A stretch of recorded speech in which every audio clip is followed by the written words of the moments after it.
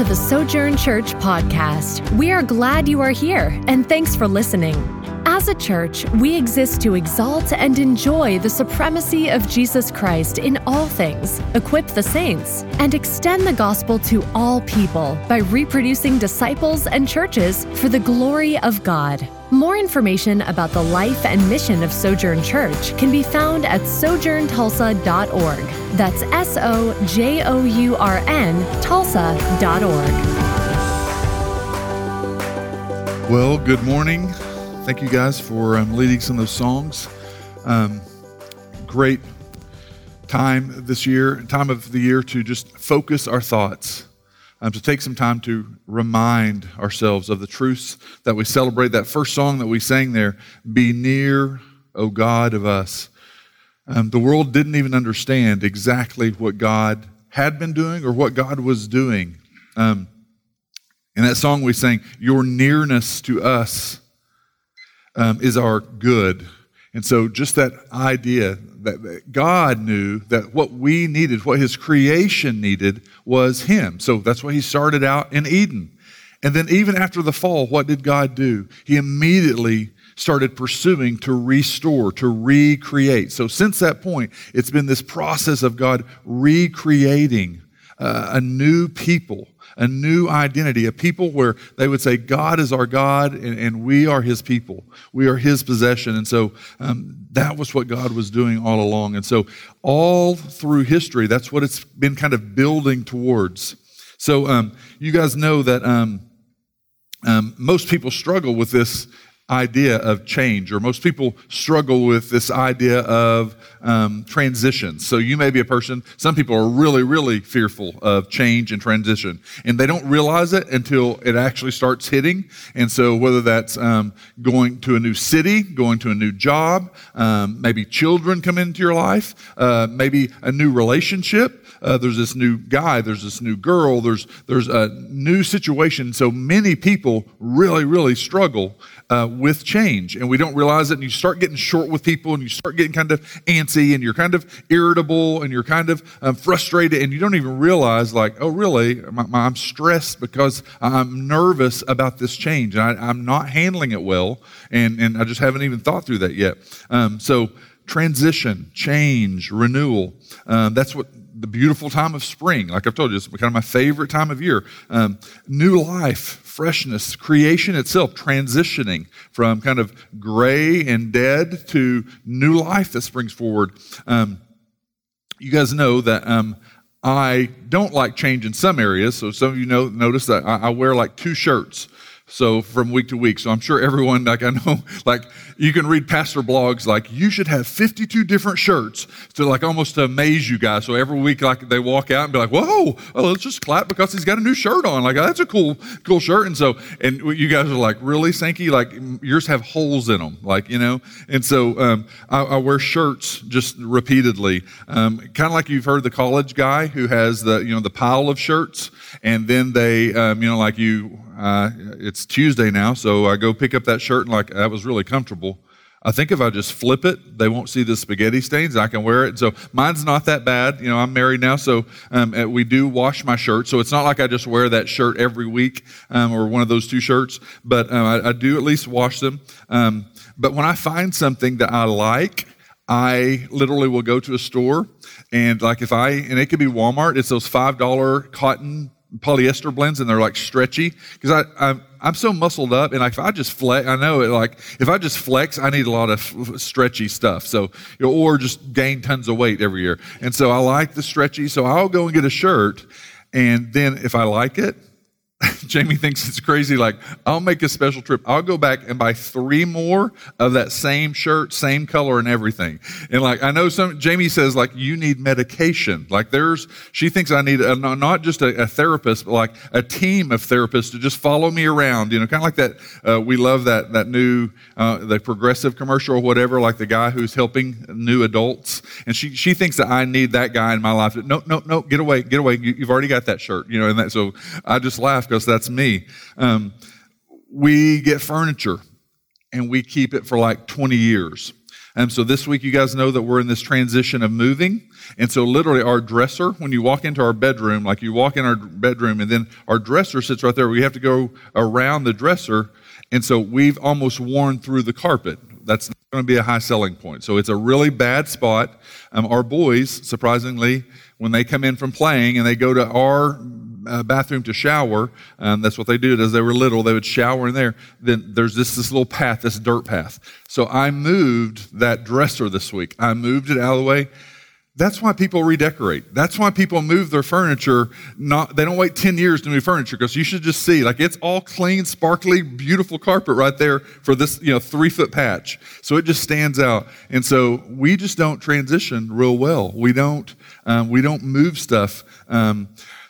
Moving that dresser, all kinds of stuff. I was like, oh God, here's this, found this. I think there's 2 dead animals that were back there that we were going to surprise the boys with as pets, and we put them back there, and it's like Clark Griswold finding the Christmas present that was wrapped. Like, oh, Jamie would have enjoyed this necklace back in 2014. And so we leave stuff for a long time. We don't transition well. All of that shows how we're not used to that. We don't see what's coming, and we don't handle it well. And so here for 2 or 3 or 4,000 years, depending on your understanding of creation, here God had been working towards this very week that we celebrate. Not just Easter next week, but this very week, what we're looking at was going to be all culminating, all the work that he had done. So think through the transition, the change, the renewal, and the rebirth that was in God's heart and God's mind, and his powerful sovereignty. Through all of man's sin, through all nations and kings and queens and all the powerful nations that would work against him, he still had this sovereign purpose and plan. Like we sing those songs, though the nations raged, God was working in the middle of that. God's plan of redemption. So this is called his redemptive historical plan. And so from the Garden of Eden with Adam and Eve, he started working forth. And many of you know the story that he told Satan that from her offspring, there's going to come one. And Satan, you're going to injure his heel. You're going to strike his heel, but he's going to ultimately destroy you. And so that was kind of cryptic. People didn't make that understanding. That's actually the first place that word, the gospel, the good news, euangelion, that's the first pronouncement of the gospel, that you're going to try to take him down, but he's going to ultimately crush you. And so that was the first time in the Garden of Eden. And now God started setting forth his plan. So a beautiful situation.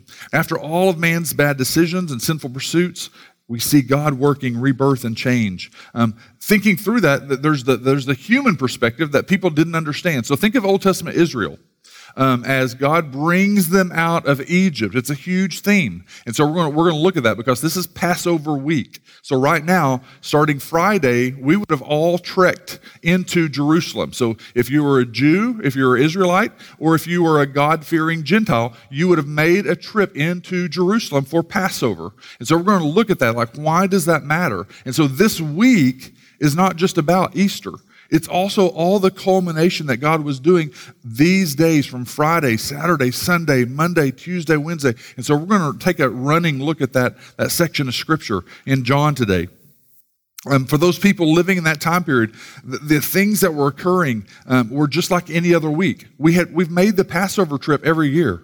We gather a bag full of stuff. We don't have a lot of food. We didn't have, they didn't have Costco and Walmart Supercenter. And so you gathered what you could. Some people would take some of their animals. Also, they would say that tens of thousands of people headed into Jerusalem. So to make sacrifices, literally, they said that sometimes some historians say that over 250,000 sheep were herded up to Jerusalem.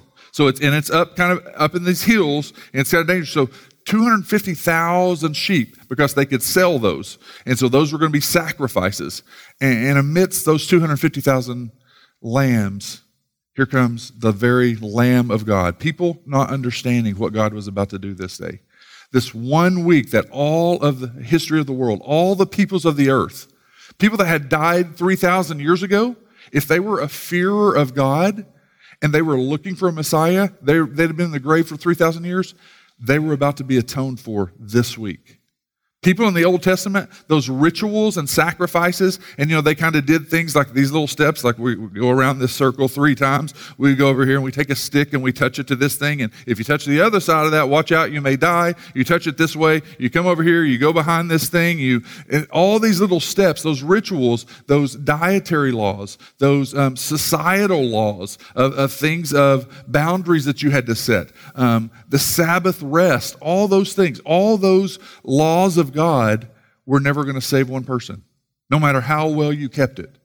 No one was going to be saved by a sacrificed bull or goat or lamb. It was all waiting on this week that we're looking at. And so as we get into this week, I hope that you take some time this week, and we're going to look at John chapter 12, and then we're going to just run through some highlights of this week up to the crucifixion, and then we'll come back next week and look at the resurrection. But I would encourage you to take maybe Monday and look at John 13. Tuesday, look at John 14, 15. Wednesday and Thursday, look at John 15 and 16. Friday, look at John 17. And so just spend some time. Just read through those. Just spend some time and ask the Lord, what would you want to do in my heart? Not necessarily, hey, I'm reading John 13. Will you tell me which job to take? Would you tell me which color of Hyundai to buy? Would you tell me, what should I eat at McDonald's for lunch or Arby's? As I'm reading John, no, bigger things. Like, hey, God, is my heart really captivated by what you've done here? Are you enough? Are you enough in what you've done on the cross? And so I want you to think through those things this week. In Ephesians, we have this picture of all the Old Testament was the shadow form of what God was going to do in reality this week. And so in Ephesians, we have a slide, Ephesians 1, this is God's redemptive plan. It says, in Him, in Christ, we have redemption through His blood, the forgiveness of our trespasses, according to the riches of His grace, which He lavished upon us in all wisdom and insight, making known to us the mystery of His will. So here's the Old Testament, 3,000 or 4,000 years, the mystery of His will. Well, I thought that all the sacrifices were what were going to save us. I thought there was going to be a powerful Messiah that would come and knock down the Romans or the Babylonians or whatever group that was ruling against Israel. That was going to be a powerful socioeconomic leader, a powerful militaristic leader. That wasn't it at all. It's a mystery of His will, according to His purpose, which He set forth in Christ as a plan for the fullness of time. So at God's sovereign right choice, this many years, this many people on the earth, that I'm going to bring Christ onto the earth as a plan for the fullness of time to unite all things in Him, things in heaven and things on earth. So as we look at that, this week, all of creation has culminated to God's purposes and plan of redemption that were going to be fulfilled in these passages we're reading this week. You can't overemphasize it enough. You can't exaggerate it enough. And for us, if you're a follower of Christ, whether that's tomorrow, Monday, and Tuesday, or whether you get hit by a car later today and it's over, or you have a stroke next month, your first waking moment into eternity is going to be celebrating what we read about today. It's not how successful your career was. When you cross that threshold into new life, and your first waking moment is face to face with Christ, if you're a believer, then all that we're reading about is accomplished through that. And so what a beautiful, beautiful picture.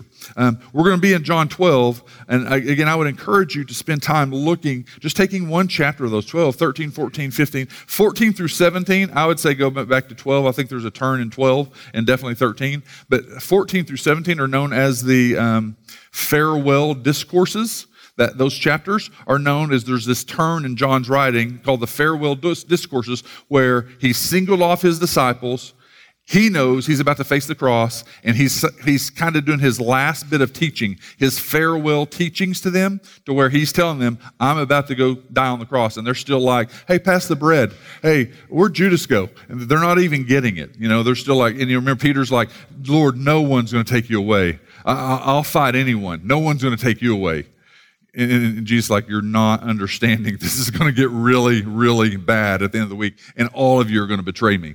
And so in John 12, the main idea that I want you to see is very profound. Just Jesus was sent to die, to be resurrected, and to glorify God. And so sadly in America, even inside long-standing churches, that's just not enough. It's got to be cooler. It's got to be trendier.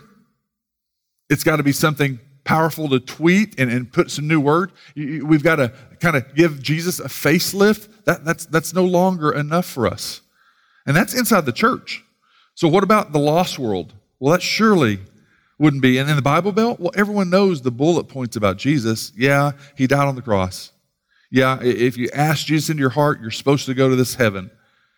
More and more growing numbers don't even believe that literally every person is going to either end up in an eternal hell or an eternal heaven. More and more people do not understand that. We've got 2 teens now, and one coming up to be a teenager. That generation has already been written like great numbers, maybe over 70 or 80% really have a hard time with that absolute truth. So how are you going to raise your kids in a world that doesn't believe that's really going to be accurate? That at the end, if you just had good intentions, or if you're a murderer, good intentions or a murder, you're probably going to get a second chance. Like, oh, now I realize there really was a God. Well, can I go with a good place then? Because there's not even really a bad place. And so this week all culminates on that. In John 12, we have these 3 big settings that John makes this turn. And so I want us to see that in John 12:1, that he brings up the Passover. So if you want to open up to John 12, he brings up the Passover, and he brings up Lazarus, and he brings up the triumphal entry. And so I'm going to read to you the main point of this section of Scripture that we're going to land on today, and then we'll get into John 12. But let me read John 12, 31 through 33. And Jesus said this, "Now is the judgment of this world." Let me find it in this Bible.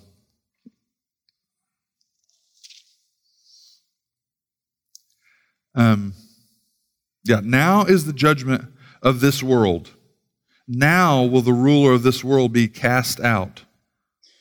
And I, when I am lifted up from the earth, will draw all people to myself. So that's the focal point today. Let's pray. God, we do come to you admitting that we are distracted. We are distracted by what we want in life. We're distracted by the next step in life. We're distracted by so many things, and yet the most glorious thing, the most beautiful thing, the thing that we will literally celebrate and rejoice in and live in for all of eternity, millions upon millions of years, is this truth that you sent Jesus to die and that he resurrected and in that glorified you. We will live in a glorified state because of those truths. And right here, Jesus himself tells us that judgment has come, that he's ripping power away from the enemy, and that when he is lifted up and exalted, he has the power and authority to draw people's hearts to himself. So would you help us to understand that as we look at this last week of his life on earth? In your name we pray, amen. So, looking at this verse here, all the other scriptures that we're going to go to is unfolding out of this one verse, John 12, 32, 31 and 32. And so Jesus brings up their judgment of mankind, the world. So he says, now is the judgment of this world. So remember earlier I just said this, that John is wanting us to think through, go from John 12, 32, go back to John 12, 1. 6 days before the Passover, Jesus therefore came to Bethany, where Lazarus was, hint, hint, whom he had raised from the dead. John makes a turn in chapter 12 of Jesus' life and his teaching and miracles and all these things, and he brings up 2 huge things. Now there's this turning point. Remember Passover. Do you remember Passover? What happened at Passover? Another thing, Lazarus. Do you remember the story of Lazarus? Because you're going to need to believe that if you're going to believe what I'm about to tell you. You're going to need to make a connection between the Passover and what God was doing and what God did with Lazarus to understand what's about to happen. And it is the redemption of the whole world. And so John kind of lays that out there. So then Jesus, later on in that chapter, says, judgment of the world's coming. Do you make the connection? Judgment of the world, Passover. That Satan is going to be defeated. So he says there in that verse, now will the ruler of the world be cast out. So what happens at the resurrection? What happened with Lazarus? He's resurrected. What happens with Jesus? That's the proof that Satan and sin and death have no power over Jesus. That he tells Satan that you are now defeated. You don't have power over my followers. They used to live in the control of sin. So if you're not a believer today, sin controls you. Now, you may be a nice person. Your neighbor may be nice. You do sinful things, but also you're controlled by and under the power of sin. Jesus resurrecting from the cross, his death on the cross is what atoned for your sins. His resurrection is what freed Satan's power over you. That is God's stamp of approval saying, he no longer rules, and my wrath was taken out on him. Sin will not receive wrath for those people. Their sin will not hold them down anymore. And so the resurrection was where your sins were broken. Now, sometimes we still choose pattern sin, right?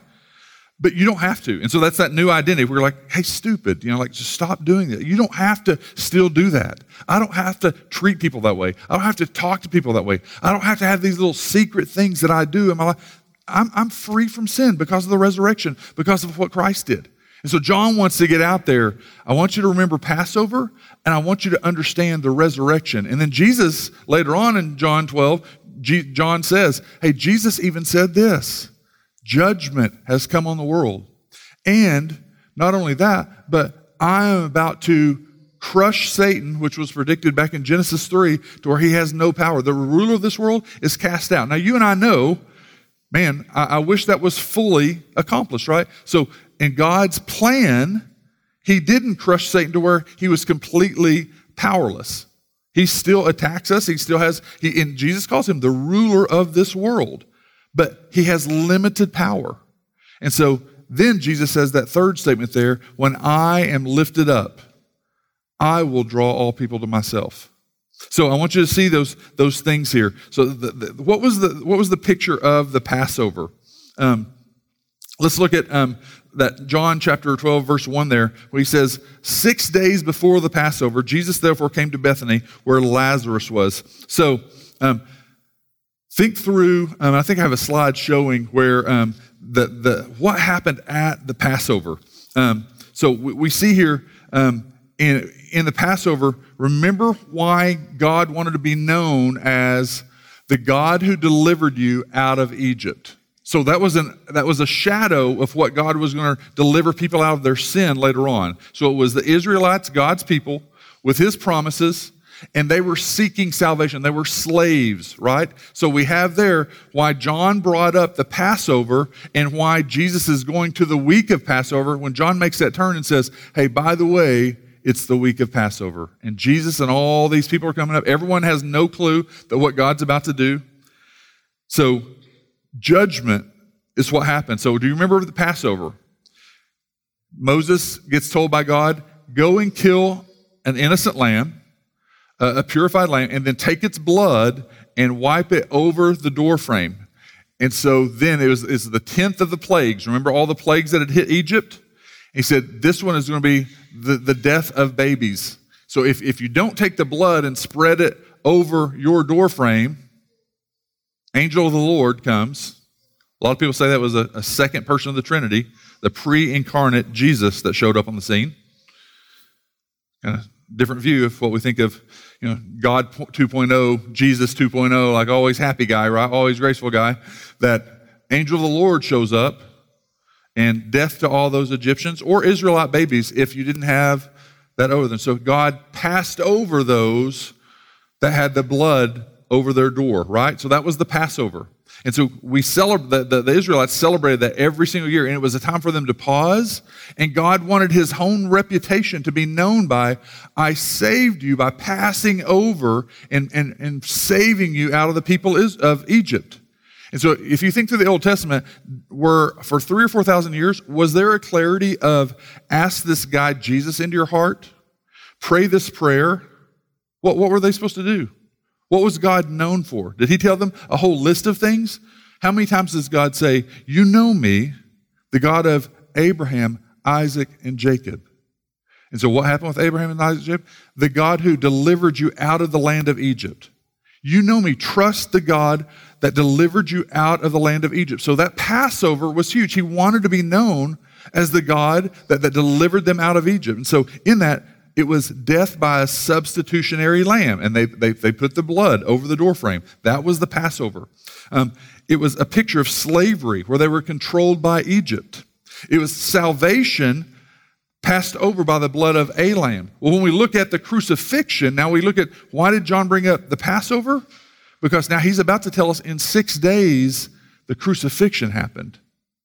And it's the same thing. You've got to make the connection that he's making with the Passover, Lazarus' resurrection, and now another picture. That was just a shadow supposed to point you to what's about to happen in the crucifixion, judgment. It was death by a substitutionary lamb, Jesus, the perfect lamb. It was slavery and being controlled by sin and Satan, where it was in the Old Testament, slavery being controlled by Pharaoh in Egypt, and God delivered them out and saved them out of that. Now it's delivered and saved out of slavery to sin. And then salvation is being passed over by the blood of the Lamb. So each one of us standing before, so car wreck, death at 90 years old, peacefully in your sleep, whatever it is, each person having to face God. And in that, those of us who are believers, God saying, you get to step back. You were freed because Jesus come as the innocent Holy One, and he steps up and he takes on our wrath in this story that we read today, and he gives us his righteousness where you got passed over. Your sins were passed over and they were put on Jesus. He took the shame like we sang earlier. He took the guilt, all of those beautiful things. And in our sanctification, in your life after you've been saved, what we usually forget is I don't have to be tied to sin. It has no longer any power over me, and I have the righteousness of Christ. So it would be like him taking his robe off and applying it on you and wrapping you in his righteousness, his imputed righteousness. It's imputed to you. So you got a temptation this week to talk about that coworker, to look at something that you're not supposed to look at, to cheat a little bit on your taxes, to what? I don't have to. That's a lie. I'm freed from that. In fact, I don't feel like it. I feel like that would kind of be an escape and that would make me feel, no, that's a lie. I have the imputed righteousness of Christ. Jesus, would you help me? Holy Spirit, would you help me to act righteously, act in my true identity that you've imputed to me instead of the lie? And that's imputed righteousness. You're borrowing his righteousness that he lived out for you. He lived 33 years in perfect holiness. That's imputed to you. That would be like me having $10 million over here and you going to McDonald's needing $1 and you open up your wallet and you don't have $1 and there's $10 million stacked up and you just keep forgetting that that's yours to use. That stack of 10 million, an unlimited supply of righteousness, of right actions, right thoughts, right behavior. I'm tempted in my thoughts. Hey, Jesus, I need your thoughts on loan because right now I'm really frustrated with my spouse, my children, my coworker, that person that's really ticking me off right now. I need patience right now, and I don't have patience. You have 100 million on loan. I need grace for them that I don't have. I don't have it in my good old heart. No, I need it imputed from you to me. And so those are the things that are brought up. And so both of those, the crucifixion and the Passover, they're both substitutionary atonement. So I want you to kind of connect those dots there. Let's look in John chapter 12, verses 23 through 26 there. And Jesus answered and said, the hour has come for the Son of Man to be glorified.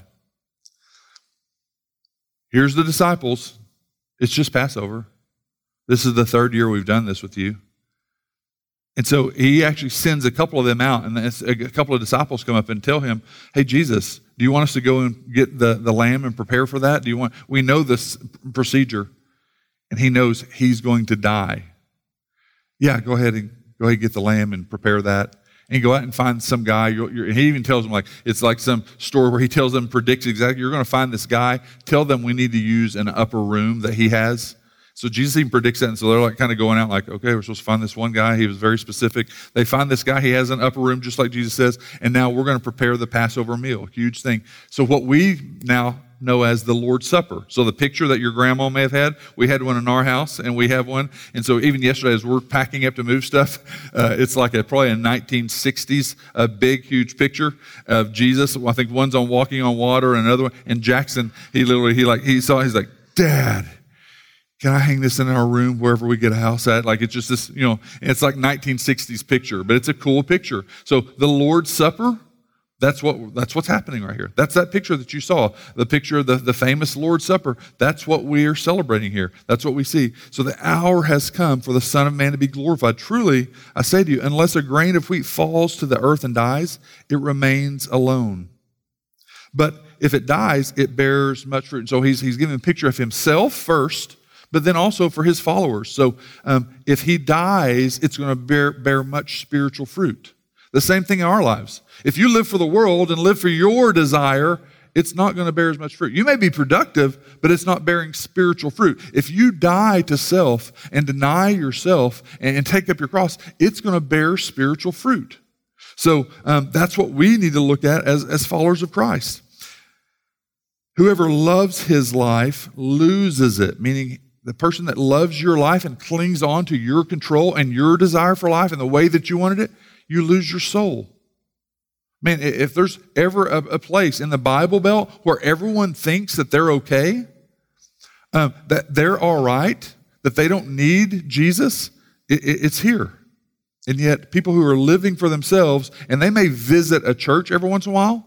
They may visit a church 4 times a year, once a month, and they're just going through the motions. They're not doing it because they're in love with Jesus. They think because they've got this little card in their pocket because they went to Falls Creek in the 90s or the early 2000s, and they're just going to pull that out. Well, I've lived for myself and pursued all these things. And sure, I've had some affairs, and I've cheated some stuff, and I lie all the time, and I do all these things. But hey, remember, I got this card. This guy told me if I pray this prayer and repeat after him, I get in. And remember, Jesus is going to say, Matthew 7, many are going to say to me, Lord, Lord, and I never knew you. Depart from me. I never knew you. You workers of iniquity. Even though you thought that was good, how many people around you assume that they're Christians? Everyone around us does because we're in the Bible Belt. If we were in California or Washington or New York, and my friends in Harbor Network Church Planting, those guys, they'll talk about everyone out there, like 20 out of 20. They happily just go like, no, of course I'm not a believer in that book. Like, it's cool though. I mean, that's cool. So tell me some of those stories. I've heard there's some crazy ones. Like they don't know about David. They don't know about, David and Goliath. They don't know Adam and Eve's story. They don't know about the stories about Jesus. They just know that we're crazy for believing this book. And so all those places, 20 out of 20 think that's just odd and kind of funny that you believe that. And so what is it just a decision you try to talk them into? No, the Holy Spirit has to open their eyes to see that this is real. So it takes time getting in life with them, sharing time with them, loving them, showing them the life of Jesus, not just come to a church meeting. Come sit and listen. No, it's living that in front of them, living a life on life, talking to them about, man, hey, this week, man, I heard some challenging stuff. I was really convicted because, man, I fail in so many ways. And so I was praying and kind of just confessing to God. That's alien language to them. That's weird language to people. And you just being yourself, talking is almost an alien. You don't have to do the thing of, like stepping into an elevator and like, oh, we've got 14 seconds. Hey, if you were died, go to hell, or go to heaven. Would you go to heaven or hell right now? Like that. That's just awkward for your coworkers. Like that's not. That's you checking something. That's not the Holy Spirit having time to work, right? And so it's been 30 years of that. Like the pressure on evangelism is getting to this, make a decision right now instead of like, hey, maybe we should serve and love and live as if Jesus really has changed us instead of being jerks and expecting them to dress up and come to a meeting. And so that's a whole different mindset.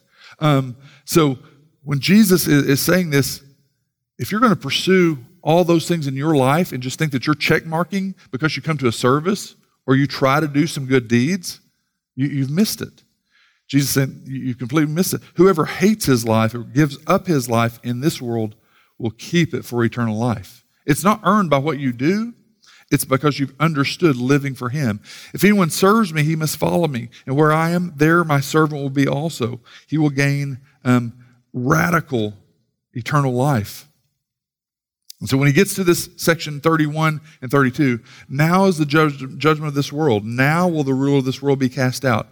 And when I'm lifted up from the earth, I will draw all men to myself. So what's our role if salvation was accomplished in this week of Jesus' atoning sacrifice this week? So Jesus said here, so when I first surrendered my life to Christ, I knew that God had called me into ministry, and I'd been running from that for a long time and doing anything to avoid that. I wanted Sankey's own version, Sankey's life. And so I ran and terrified of what that would look like.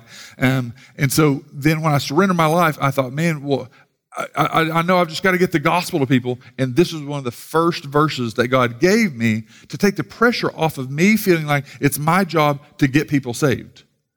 So what's my role? Jesus says, when I am lifted up, and he's talking about on the cross and exalted. When he was lifted up on the cross, I have the power and authority to draw them into myself. Sankey, your job is not to modify me, to make me cooler or to make me trendy. Your role is to exalt me with your life, with your words, with your actions, the way that you treat me. You're always to be pointing to me on the cross, to me as the one dying that sacrificial life. I'll do the work of drawing people to myself.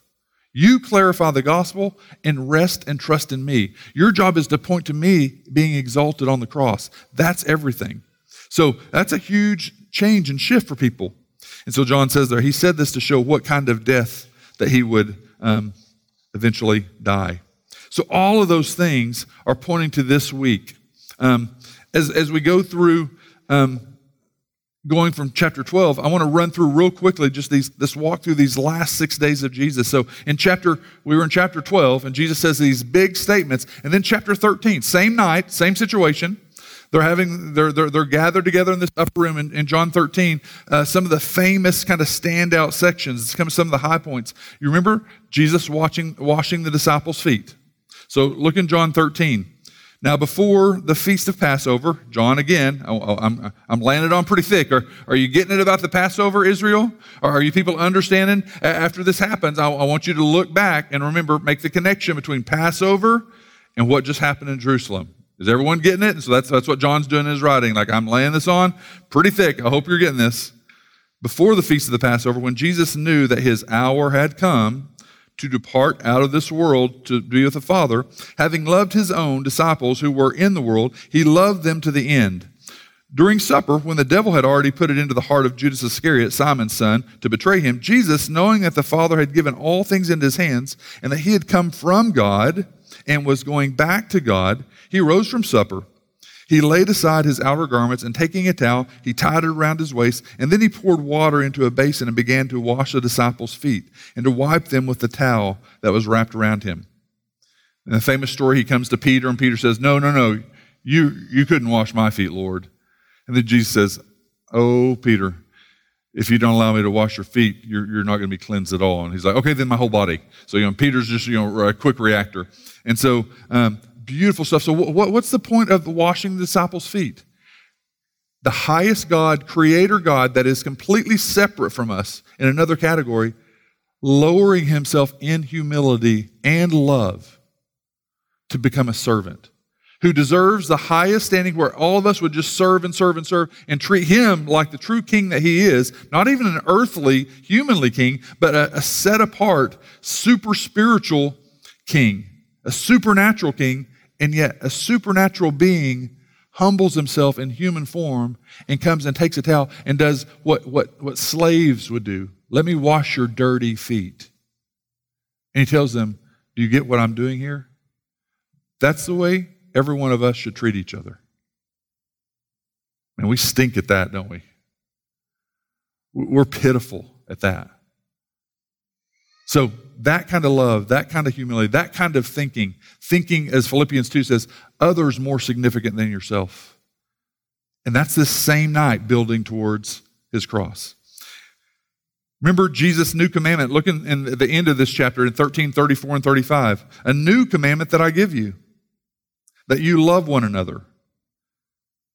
Now think through this. Jesus had made many teachings. Love your enemies, pray for them. When people persecute you, you're still supposed to love them. Hey, the old-fashioned, the one that everyone knew, love the Lord your God with all your heart, soul, mind, strength. Love your neighbor as yourself. And Jesus says, hey, a new commandment I've got. Love one another. And they're like, Jesus, we've heard this like 3,000 times. He says, this is a different one. It's a new commandment. I'm going to show you in a few hours the kind of love that you're supposed to have for each other. You think it was humble and lowly and loving of me being God and washing your feet like a slave? Love each other like this, a complete self-emptying, where I take on every bit of your sin, everything you've ever done wrong, everything you've thought wrong, that kind of love. By this type of love, when the world sees that, they're going to realize that you are my disciples. That kind of love. Again, let's ask ourselves, are we that kind of people? You know how easy it is, if you got some money, to put on a really good show on Sundays? You find some talented 20-somethings that are phenomenal on social media, some great people with lighting ability and hundreds and thousands, millions of dollars stuff. Are we good at that? Man, sign me up for the next conference or the next big church thing that's doing these things and it looks all good. How good are we doing on that? Humility, love, service, the type of love that would just self-empty. And so a new commandment that I give you.